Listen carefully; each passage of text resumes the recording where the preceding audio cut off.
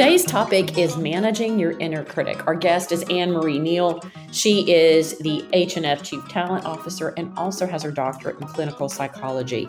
So the perfect person to get into this topic around how to manage your inner critic. But the great learning I had from this is that an inner critic isn't all bad, and it's really about how to reframe it and use your inner critic for good to help you do hard things and take on changes. So I think you'll learn a lot and pick up many practical examples. Enjoy. Okay, welcome everybody. What a great topic we have today, and it's managing your inner critic, which I think is a topic all of us can relate to. We've all faced this, and we have the perfect guest to talk about this. I want to introduce Anne-Marie, and Anne-Marie has very impressive career, and Anne-Marie Neal, and she joined H&F in 2015 as the Chief Talent Officer and is a director at Snap One. And she also has been in so many leadership positions. She was a Chief Talent Officer at Cisco Systems, at First Data Corporation, and has really spent much of her career, over 20 years, working with global organizations on executive leadership, talent management, organizational development. But the really interesting link here, I think, on this managing your inner critic is that she also has her doctorate in clinical psychology with an emphasis in management psychology. So when we start talking about inner critic, not only does Anne-Marie bring the perspective of what it's like in life and in career, but also has the background to really give us some good counsel advice on this topic. So Anne-Marie, welcome. What have I missed in your story? I think you handled it perfectly, Patty. Thank you. It was terrific. Oh, and I appreciate the warm welcome. I'm so glad you're here. So you too. I want to jump right in because I don't think anyone needs any background of what's an inner critic. We all have it. And, you know, Anne-Marie, as you and I have gotten to know each other and we've talked, you really gravitated to this topic. And I'm really curious why, what has that meant to you? And just how does it come to the top of your list when you're talking about managing through change and making things happen? Yeah, it's a great question. You know, so for me, I really geek out on all these sorts of things that are psychologically infusing our ability to both, navigate the world as humans, but also navigate the world as leaders, and in particular, change leaders. And I find in the work that I do with executives, my practice is predominantly focused on the senior most executives of companies, who are at the, pinnacle of their careers, right? They're CEOs, they're executives on boards, they're members of management teams, and they all deal with change, and they all deal with, I like to call the inner critic, some call it the inner narrative, others call it your inner dialogue, but this sense of the radio station that plays in your head, sometimes you're aware of it. It's playing, quite loudly. Sometimes it's playing really quietly. And sometimes it's playing in the background. You don't even know it. And it's transmitting all these crazy little messages to you that on the healthy side of the continuum really propel and motivate. On the, what we call dysfunctional side of the continuum, can grip and paralyze really smart, really talented, really good people, from doing what they hope to do, what they always aspired to do. So it's in my work every day, regardless of where, people sit, regardless of how, psychologically minded, and I put that in air quotes, one is, it's ever present. What I like to do, Patty, is use it as a tool, to help people think about this as one of your superpowers. And when you own it and name it and embrace it and love it and empower it, it actually can be quite a positive attribute in your skill set. So talk about that, because I think most of us, we think of our inner critic as, it's a demon. It's like something that's always on our shoulder and dragging us down, yet you're describing it as a superpower. So how can that be? Well, all good things have a dark side, right? Yes, they do. So here's how I think about this. Okay, so your inner critic, really is, go back to your, psychology 101 class, Sigmund Freud. It's really your superego, right? You have an id, ego, superego. Id is all of the stuff that, unharnessed, It's out there, it's wild, desires, etc. Your ego is the manager of all things coming in and going out. And then your super ego is, it's really your conscience, right? It's the good morals and law and order that you put over life. Think in terms of things in our world that are super egos. Church and religion can be a super ego for some people. It puts order and structure, to their lives. So it's healthy to have a good super ego because it, keeps you out of jail. Having said that, too much super ego or too much super ego that runs amok can be, paralyzing, right? It can be, you think in terms of the people that are reminding us all the time, how wrong we are or how judged, we should be. And so, at its extreme, the super ego judges and it criticizes and it demeans, right? So how I think about this sometimes is, on a healthy end, your inner critic is about your fears, right? My fears about what I'm about to step out and do, it's going to say, ooh, warning, be careful. It's icy, don't slip, that kind of healthy caution, healthy boundaries about, be careful. Right. On the extreme, it's somebody else's fears. It's typically fears of those early in one's life that they, I'll get a little psychological. They projected onto you as a little person. You didn't know what to do with them. So you owned them because, somebody powerful or meaningful in your life gave them to you. You thought they were gifts. Come to find out they're Pandora's box, right? And so, these are, your mother's fears about, being you leaving the neighborhood and getting kidnapped. So therefore, there's a projection of all this stuff. It goes into your inner critic. And somehow you as a little person say, ooh, I will be a very bad person if I leave the boundaries of my yard, right? And you don't have the coping skills when you're super young to understand what all of those messages mean. And so you just take them in. And you own them. And they become part of that recording that I referenced earlier that, is blaring in your ear, something that on good days could be quite productive, on bad days could be destructive. Yeah.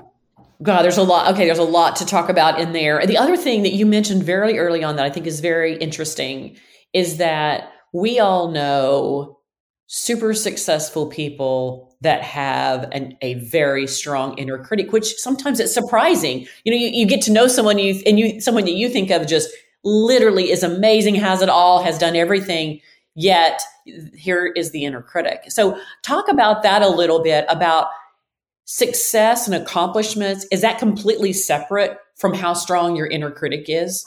Well, it's so interesting because I see it all the time. Like for me personally, I have a crazy inner critic.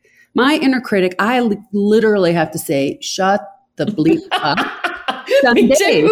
Yes. Because, if I leave it alone, I would stay in the house and never leave. I'm not tall enough. I'm, not smart enough. I'm not whatever enough. Right. And so I think you can be incredibly accomplished. By the way, I'm certain I'm as accomplished as I am because I was fighting the voice of the inner critic my entire career. It would say, well, you can't, you're not smart enough to go to college. And I would say, well, yeah, maybe I am. You're not smart enough to get a doctorate. Well, yeah, maybe I am. You're not smart enough to work with executives. Yeah, well, maybe I am. So it is an inner dialogue, that goes on in folks. I think the more accomplished people are, oftentimes the stronger it is. And it's the ability to challenge it and fight it. That, like I said, it can motivate people to do things that are crazy.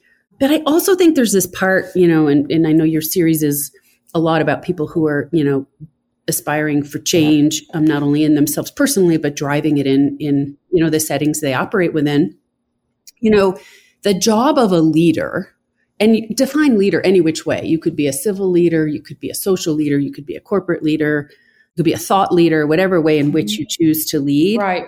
The job of a leader is to make it different, to make it matter, right? To by definition, to charter new waters. Right. So of course, there's no roadmap, there's no plan of certainty. If there is, it's not change. Correct. It's just doing the same thing you did yesterday a little bit differently. So, when we're in that space of uncertainty, that's when our inner critics will get quite loud, because it's going back to say, be safe, you're going on thin ice, right? And so it serves a purpose. And so it will get louder when you're going out there, much more dangerous, uncharted territory. Yeah. And I want to also go to the point you made in your own life, Anne-Marie, about how you feel that inner critic probably helped you do a lot of things. And so in some ways, I feel like inner critic, if we had a focus group, most people would say bad. That's bad, right? And your inner critic is bad. Yet, how do you, you're saying it also can fuel you. And so talk a little bit about, maybe even in your own experience, how that inner critic, you turned it to be more of a positive influence in your life instead of keeping you stuck. Yeah, I thought it was bad early on in my career too, by the way. It was something that, would be gripping, and I could be quite dysfunctional, in response to it. I read this fantastic book in my training by Donald Winnicott, and it's called The Good Enough Mother. And it's quite psychological, if you really, really have a lot of good dark coffee, you could work your way through it. Okay. But the gist of the book is the good enough mother. It's like, you don't have to be the most sophisticated, perfectly coiffed mother to raise really healthy children. And, if you had a good enough mother, you probably have good enough set of skills, coping mechanisms, et cetera, to navigate your way through life. And so the sense of good enough, I pulled from that. And I think in terms of, you don't have to be right. You just have to be enough.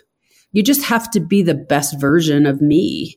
And you just have to bring your soul into all that you do. And so this sense of good enough mother, good enough leader, good enough spouse, good enough dog walker, whatever you're calibrating yourself against, calibrated against good enough, as opposed to this ideal, never going to happen version of perfection. If you're perfect, you're not going to change the world. Oh, no, definitely. If that's your goal. And you probably, all the research would say you're probably not, you're going to stay stuck because it's too risky to do something that might not be perfect. That's right. Also this topic, the good enough mother, I think is an interesting comment, because so many women, successful women who are career women who are also mothers, those are the ones that, if I had to categorize and say the segment of where I see the most inner critic and guilt, it is among that group. And I'm really curious, not that all listeners are working mothers, but how do you advise someone if they are facing that? Given that you brought this up, I think it's really interesting. Yeah, to me, it's this formula of happiness. And the formula of happiness is reality and the calibration of reality and expectations. So if I set my reality or my expectations, to be really, really, really, really high, I better make sure my reality around me, my conditions for success are also very high. You can calibrate back and forth. So you can, if your reality isn't perfect, change your expectations. If your expectations are high and you say, I'm sorry, my expectations are high, I really am going to be, I'm going to be a very highly trustworthy, ethical person, and I'm in a work environment where, it's toxic, then I'm going to leave. I'm going to change my reality to align to my expectations. And so I think this formula of the combination, calibrating the two, putting them, if you think in terms of a visual balance, making sure you can balance those, helps with the working mother. So, for example, I'm a single mom. I have a son, and he's now in college. But, I used to say to him, sweetie, I'm just a good enough mom. So you have to help me be a better mom if I'm missing the mark. We're in this together, and you're just a good enough kid. And I'm going to help you balance, a little bit to get, when you're a little bit off.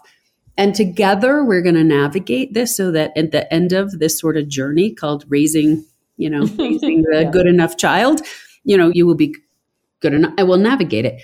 And I think what happens often is that people don't make, all of this noise in their head, the unconscious, conscious, right? They just let it. It's that radio station at the lowest level of volume that's playing behind. It's there sending you messages. You're just not paying attention to them, and you're not changing the station when it doesn't work. So a lot of what I think about is making unconscious conscious. Just make it in your awareness and then own it. It's perfectly fine to be a good enough mother. You're not going to destroy your child. You're going to destroy your child if you're a terrible mother. But even terrible mothers make great kids. Some of our best executives in the world come from terrible parenting, because they reacting to, I'll never do that. So you just don't know, But I think the guilt is the reality is not aligned with the expectation. The expectation is I'm going to be perfect at my job. I'm going to be perfect at my, raising my family. I'm going to put a beautiful table together for the holidays. I'm going to, the dog's going to be perfectly, groomed, blah, blah, blah, blah. And the reality is you have to say, the dog can be a little dirty and the table's going to be just fine. And everybody's going to have a wonderful conversation and my kid's going to pick their nose. And that's going to happen. Yeah. This is my issue, Anne-Marie. We'll save that for wine for another day. When your expectations are really, really high all the time, that's a constant thing. I get it. Yeah. So let's get into the how part of this, because I know what we're talking about here is not simple. There is no easy, quick fix. But I am looking for, I think anyone listening is well, what strategies, what changes, what tips, how can I start to turn the dial a little bit so the inner critic's not overtaking me, but maybe I'm using it for good. It's helping me. Let's talk about that a little bit. What comes to mind? What's worked for you? Okay. So the where I start with myself, by the way, in addition to when I'm working with clients, is when they feel their inner critic kind of being really noisy. I ask the question, how old do you feel and where are you? That's a great question. Okay. This is my gold question. So I'm now sharing my your secret with the world. And the reason I ask that question is go back to the conversation, the couple of points ago in our conversation around sometimes the inner critic comes from someone else's fears, not yours, right? And so the first part of this sort of tackling the inner critic is to understand whose critic it is. Is it my critic or is it somebody else's critic that I've decided to adopt and own and, make mine? That is a really powerful question. I've had people literally break down in tears. I was at the dinner table. I was 9 years old. I wouldn't eat my peas. My father got really mad and threw a dish at me. I disrespected my mother. I was so bad for not liking peas. Think about that. You're 9 years old. You don't like peas. Your father throws a dish at you because you're somehow disrespectful for your mother because you don't like peas. Okay, that is not about me being a good person. Or, that is about somebody else's crazy energy around respect and peace. This is cuckoo. So by doing that, you disconnect the noise, what is being criticized from reality. And as an adult, you can then say, well, isn't that crazy? Who throws a dish because a kid didn't eat peas? That's about somebody else's cuckoo for Cocoa Puffs. That's not about mine. Right. So you disconnect it and you kind of get a sense of it. The second piece of it for me is, okay, now that you kind of get a sense of that, you have a little bit of a skill to say, I'm gripped in the moment with this. Is this mine or is this someone else's? If it's someone else's, well, then you can say, that's very nice. Thank you for the gift. I'm going to return it or gift it to somebody else. I gotcha. If it's mine to own, and, when you do this exercise, there will be aspects that are perfectly yours to own. Then you can do something with it. You can analyze it a little bit and say, okay, is this helpful to me or is this harmful? It's probably not that diametric, but when is this helpful and when is this harmful? You can give it a name, my inner critic's name is, Satan.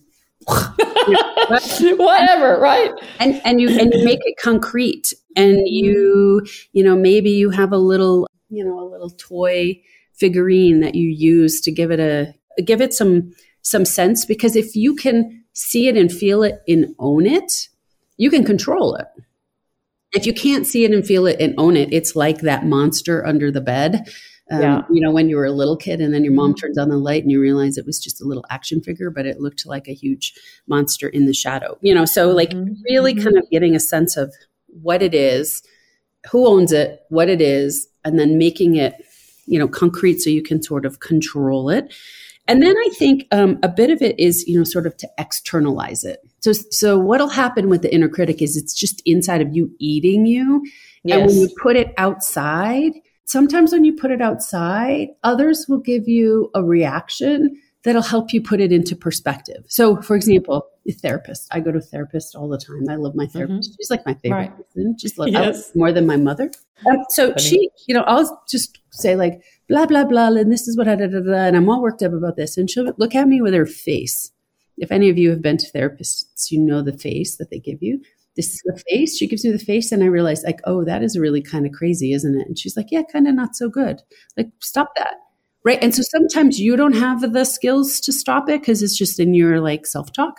Put it out there. Someone else will give you the funny face, Patty. Yeah. And then you say like, ooh, maybe that is okay. Let's stop that. I think that the next piece of it, and this is the piece that goes into the make it a superpower, is to realize it has a purpose. And the purpose is for good. It really is. It's to keep you safe. It's to help you master things at a whole new level. It's to help you navigate that change, to go into those crazy, uncharted territories with some sense of safety, right? I mean, you're going to have a bit of a calibration of how far out you go before you're going to fall in and drown. So really appreciate that, it can be loved and nurtured. And when you love it and nurture it, you take away the Satan aspect of the demon. Yeah. How can it help me? I don't know. This one of the things that I thought of when you were talking about externalizing it, which I think you're going a little bit different direction. But one of the things that really helped me on my inner critic when I would speak or I would be, doing something really in front of a huge group or something that was scary to me is given how I grew up, I would always be, I hope they like me. I hope I'm good. I hope I'm good enough. I hope I'm great, And one of the things that really helped me a few years ago was the flip from really only thinking about how can I contribute here? How can I share something I know? How can I contribute? Not do they like me? And it's that for me, that switch kind of put my inner critic in the closet and get off the stage, Right. I don't know if that is this for me, it was a coping thing, but I'm wondering like, are there other things like that? Well, it's interesting that you say that because so much of the inner critic is about likability for women in particular. Yeah, for sure. And for men, not so much. But for women, it's this, and you think in terms of, good girls must. Yeah.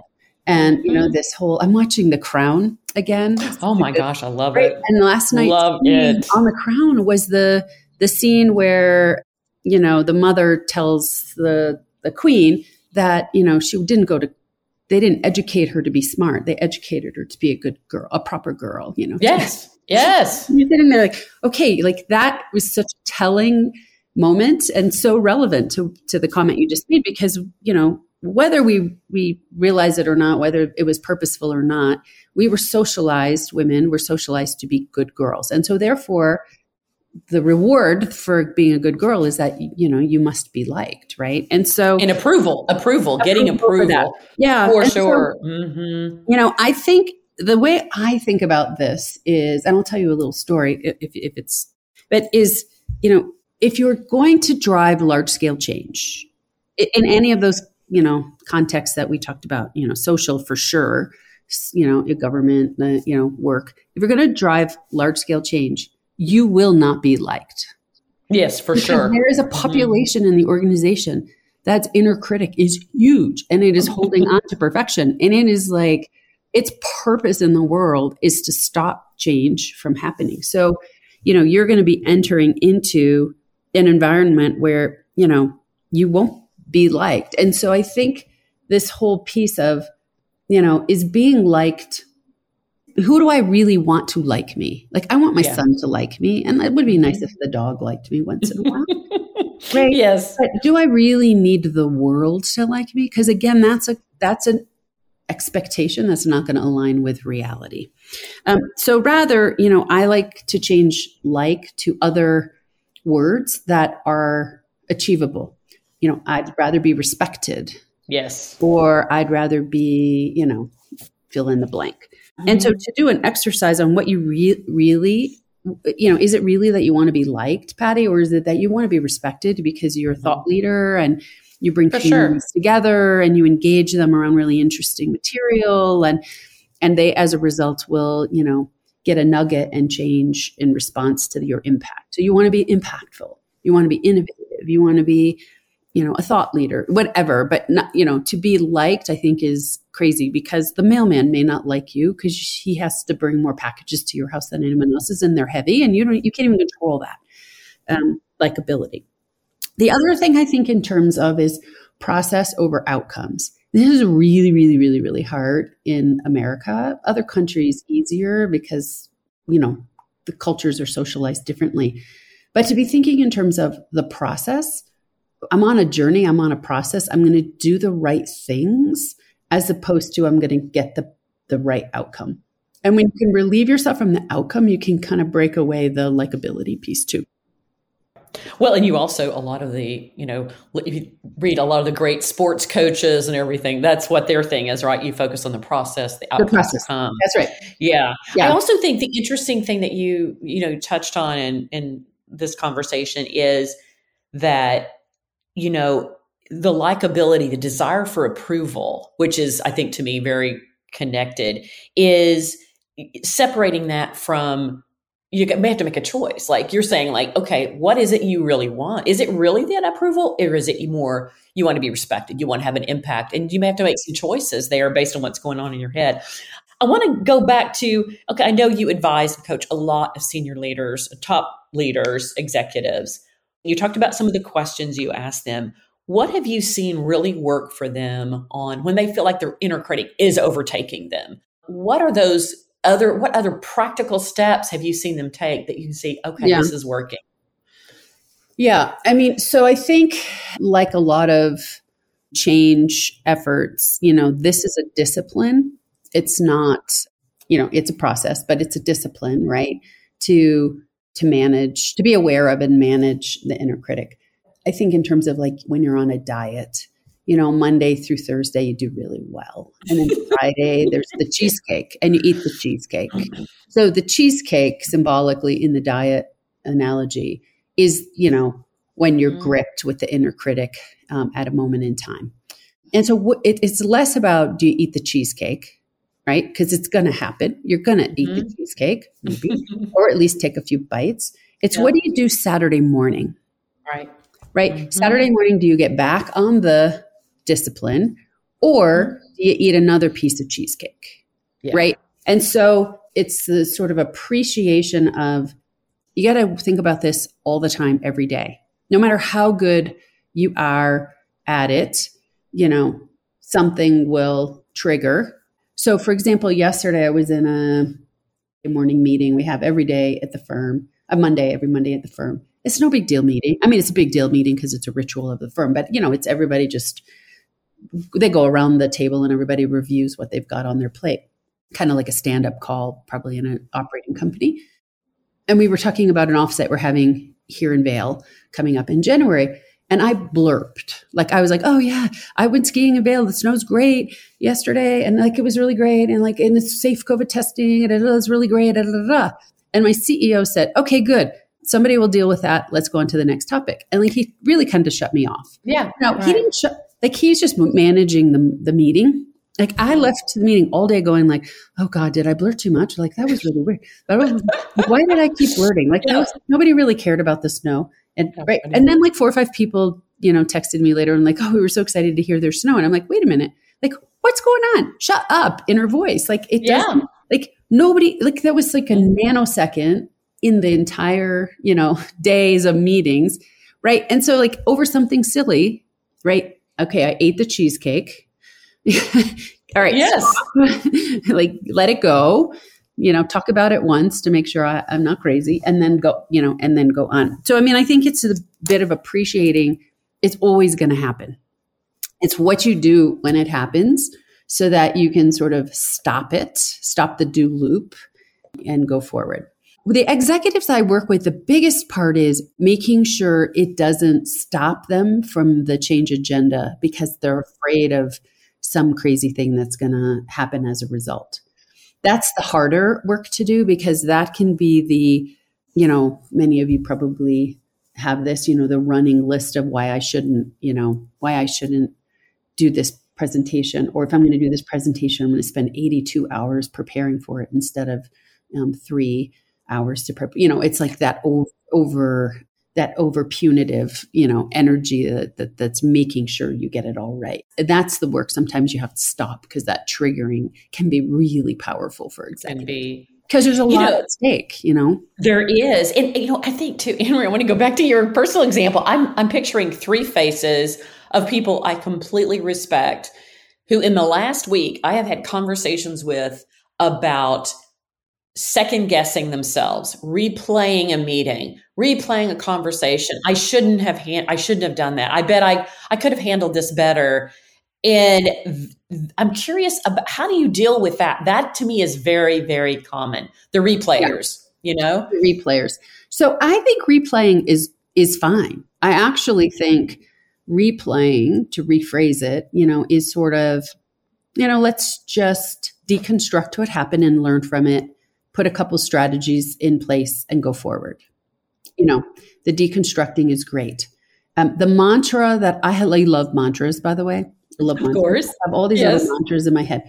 One of my mantras is, don't be sorry, be better. Right. And so what happens when you're replaying the meeting is you're sorry. Like what happened with the little story I just said, I was sorry.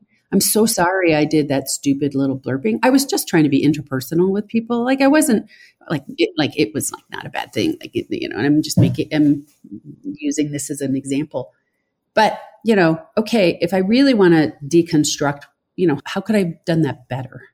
Instead of, am I regretful and sorry and like ruminating on what I did? Because you can't change what you did. Right. Really, it's in the past, but how can you, go forward with that as a learning opportunity to go better? Don't eat 4 pieces of cheesecake. Just eat one. Just take 2 bites. Not, bites. Yeah. Well, and I think in some of these cases, some of us will go back and you'll replay when there was nothing there. It's like everything went great from the other people's perspective. So I think that, using that in a constructive way of, learn from it, think about it. It's almost like, and then move on, right? You don't need to replay the entire thing. Exactly. The other thing I'm curious about is, and I think I mentioned to you that one of the things is not as much of the psychological angle, but more situational. I always encourage my clients, zero in where those triggers you've mentioned. Sometimes they're people. Sometimes it's, I hear this a lot, presenting at the executive committee meeting. They're not used to, or just being in there. Or sometimes it's personal situations where, I'm more stressed on Friday because, or Mondays for me are always, and so I'm curious, if you think about the people you coach, do you also talk about that, think about that, like those triggers? How do you, if you're dealing with some of those, how do you help people figure out what are your triggers? What are the situations that your inner critic is going to be overtaking you? Yeah. So go back to the comment I made about, how old do you feel and what's going on? Again, the gold, because in that answer, in that little exercise, in that little bit of an insight, those little nuggets of secret special sauce about you will be where those triggers will come from. So if you say, oh my God, go back to the peas on the table. Well, gosh, it's illogical. I don't know when it's going to happen. Just all of a sudden I'll do something bad. And then, a dish is going to come at me, over silly little peas, right? You're going to have this overwhelming anxiety. Your inner critic is going to be on hyperdrive because it doesn't know what it doesn't know. And it's going to have to always keep you safe against everything. It's like a omnipresent. If it's in that situation, then you got to break things down, like I said, and you've got to own it, and you got to sort of own a bit of, it's going to be less about, do you have strategies for specific triggers? It might be, when it triggers, here's what I do. Strategies, right? Are you talking about snakes in the grass that you don't know are going to come bite you? Or are you talking about bears that you'll see coming, and they'll be big and ugly and hairy and dangerous, but you'll know it's coming and you just have to respond, right? And so it's a bit of understanding where are you most vulnerable, and, how will those triggers, trigger you when you're most vulnerable? Because remember, the inner critic is keeping you safe, right? So when you feel vulnerable, it's going to be on hyperdrive. When you're doing things like a presentation, those are sort of the bears, right? It's there, it's coming. You can put some strategies around it, all fine, and go back to the good enough. Is this a presentation that I have to do, or I just have to be a good enough executive? Right. Or is this like my TED Talk, and I need to be, a little bit more on my game? And then reality and expectations. If I have to be more on my game, reality, then I better raise my expectations around how much I prepare, who I bring in to help me prepare, like your team, sure, et cetera. So you don't, I think sometimes people will go into these big, huge situations where they're going to trigger alone. And this is when you call your community. Because your community is going to help you. They're either going to help you change your skill set, or they're going to help you calm the voice, or they're going to, if nothing else, just tell you you're good, right? Yeah. Maybe you just need to know, like, okay, you're good enough. Okay, good. I'm going to, what would Patty say when I'm standing up in front of the, in front of the board? Mm-hmm. Yeah. Two things you said that really, stuck with me. One is that your inner critic can kind of become very powerful when you feel most vulnerable. So knowing when do you feel most vulnerable helps. Yeah. I have to say, one of my big learnings from this conversation is, like you said, your inner critic keeps you safe. It's not bad to have an inner critic. Right. It's just for you, you're talking about, but balancing it, using it for good, not for, to make you feel, destructed or, whatever you might feel. So I think that's an interesting twist I think most of us would not think about, Well, because so many times it judges, it criticizes, it demeans, right? You're not good enough, you're too fat, you're, you're not pretty, you're, too loud, you snorted when you shouldn't, whatever crazy. It's just going on and on and on. The fact of the matter is, most people really don't care about us. They don't only care about themselves. And so that goes on about, like, oh my God, what should I wear tomorrow? I will tell you, nobody really pays attention. Nobody cares what you're going to wear tomorrow. Right. Yes. The other thing too, really, really bad that they'll care, but you know what I mean? Yeah, exactly. Right? The other thing I thought of is, I know my therapist several years ago said something to me that really stuck to me. And I'm thinking of it as you're talking is, you feel how you feel. It's okay. What you choose to do about it, that's a separate thing, right? If you want to change that. And so I think also sometimes if you are feeling vulnerable or if you are feeling afraid, that's how I feel. Okay, here it is. Now, what can I do about it versus let it, kind of overtake me? We're almost out of time. And before we close, though, I want to say, Anne-Marie, if you think about anybody else that's listening, that you think any other just words of encouragement or advice that you would have from all of the experiences you've had and people you've talked to going through this, any other just tips or thoughts, that you would leave listeners with? Yeah, I mean, I think I would go back to a little bit of where we started, which is, right. I'm assuming people on this podcast are leaders and change leaders, and they want to make something different happen. They want to make change happen. They want to do more creative work. They want to do more innovative work. They want to, redesign the world, reimagine the world, whatever it is. By definition, doing that work is going to put you in environments where it's new and different and unknown. And that unknown is going to trigger all sorts of noises in your head. You have so much capability to put those noises to rest. Again, we've talked some of those strategies. I won't rework them there. But your best work will happen when your inner critic is purposeful. Your best work will happen when your inner critic is purposeful. So making your inner critic go away or making your inner critic, too loud, like on either side of the continuum, isn't going to be the superpower we talked about. It's when you can say, wait a minute, this is actually going to motivate me. It's going to propel me. It's going to drive me to do things few people before me could do. And when you hit resistance, when you hit people looking at you like you're cuckoo, instead of saying, ooh, they don't like me, you celebrate, because resistance means you hit the nerve of change. Right?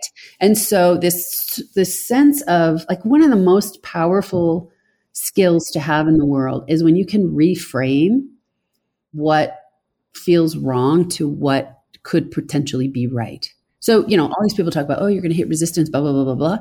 Good. Let's yes, exactly. When I worked at Cisco, we were doing this massive change initiative. And my team, we would celebrate. We would literally cheer. We would talk about when we hit resistance because we knew we hit the nerve. Right. Like if we weren't hitting resistance, we weren't doing enough. You're playing too safe. About the change. We were playing it too safe. The inner critic, when left alone, if it's that super ego, the judger, the criticizer, the demeanor, it's going to keep you in a safe place. Yeah. It's its job. It's going to keep you safe. So, when it tells you you're too fat, it's telling you, no, I'm not too fat. I just have a little spaghetti love around my belly. Yes. My son used to say, when I would say like, oh my God, I'm getting fat. My son would say, Mom, it's the most beautiful pooch in the world. That's where I lived and it was so warm and comfortable that if it were really skinny, like all those other moms, like I wouldn't have had such a great, person. I'm like, okay, he learned the lesson of reframing, right? He did. Yeah. He did. He learned it well. Yeah. You also touched on, I think, one other just last point is you talked about if you're doing something different, hard, new, you're going to hit some bumps. You're going to hit some resistance. It's not going to be, everybody's going to love it. And so part of that gets back to what you talked about before about your expectations. Like, okay, expect it going in and don't be surprised when it happens. And I think that can also help, I'm not to put words in your mouth. No. It's the power of the pre-mortem. I have my leaders do pre-mortems all the time. So, everybody will do post-mortems at, various points along a change journey. What could we have done better? I love doing the pre-mortem. If we're sitting here in 6-12 months, what will we be saying? And how do we get prepared for those dynamics to hit us? So in essence, it's let's predict the triggers. Yeah.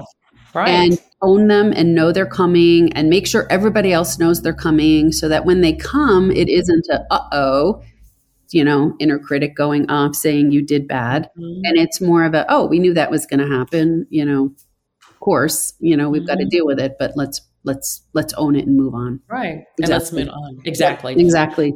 This has been a great conversation, Anne-Marie. Oh my gosh, we could have gone much longer, but I hope this has given everybody a few tips on how to use that inner critic for good and not overpower you. Also, I think we would both agree if talking to someone, going to speak to a therapist, if you feel like that's needed and that may help you on this, please, we encourage everybody to do that. If you feel like it's a little bit more than you can really face yourself alone, we've both done it before and has really, at least in my life, made a huge difference. So encourage that. And then Anne-Marie, thank you for making time to talk about this super important topic. Yeah, it's fabulous. It's wonderful. Thank you for doing this and happy holidays to everyone. Yes, exactly. Thank you. Thank you all for joining us today for Be a Wavemaker Conversations on Change. I hope you learned something new that you can take back and use. Please subscribe as we'll have more conversations on change coming very soon. Have a great week.